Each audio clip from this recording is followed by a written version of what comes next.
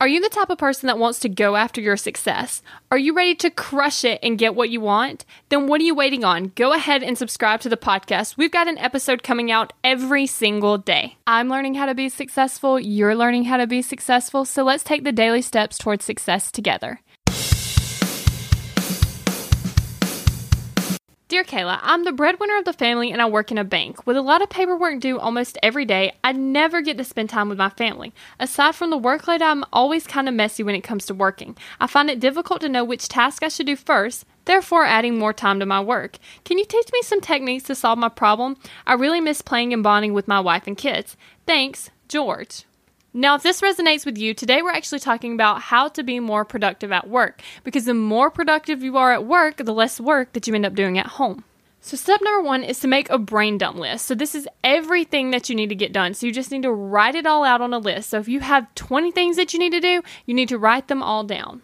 Number 2 is prioritize. Now, you definitely want to know which task you should be doing first. So let's say that you have to file papers, but you also have to speak with a client. Well, most likely, speaking with a client is going to be way more important. So if all you did that day was file papers, it would not be considered a successful day. And step number 3 is to use focus sessions. So one of the apps that I use is actually called Forest. Now, this may seem a little bit silly, but basically what you do is you click you're going to focus for a set of time. And if you actually aren't focusing and they're able to tell because you've closed out of the app and are using your phone, then the tree dies. And you do not want to kill that little tree. Like, I know it sounds silly because it's a fictional little tree, but like you still don't want to kill it because then it's sitting in your forest as a dead tree. And then you're just reminded of what you did.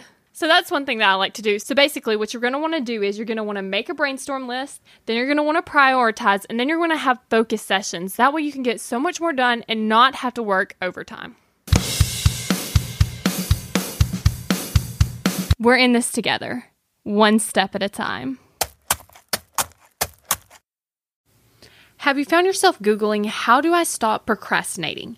Here's the thing. When you search that, I'm sure you found hundreds of tips, tricks, hacks, and strategies. In fact, I've shared several of them here on the podcast. The only thing is, did it work? Are you still procrastinating?